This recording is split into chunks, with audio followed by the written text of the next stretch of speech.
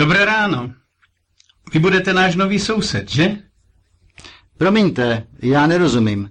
Opakujte to ještě jednou. Soused, to znamená, že bydlíte hned vedle.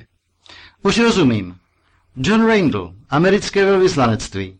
Já se jmenuji Jan Pokorný a dělám na ministerstvu vnitra. Jsem rád, že jsme se seznámili, pane Pokorný. Já taky, pane Randall.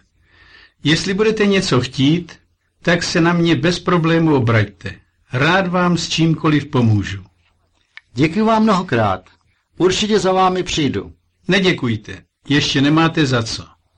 Tak se mějte hezky a nashledanou. Nashledanou.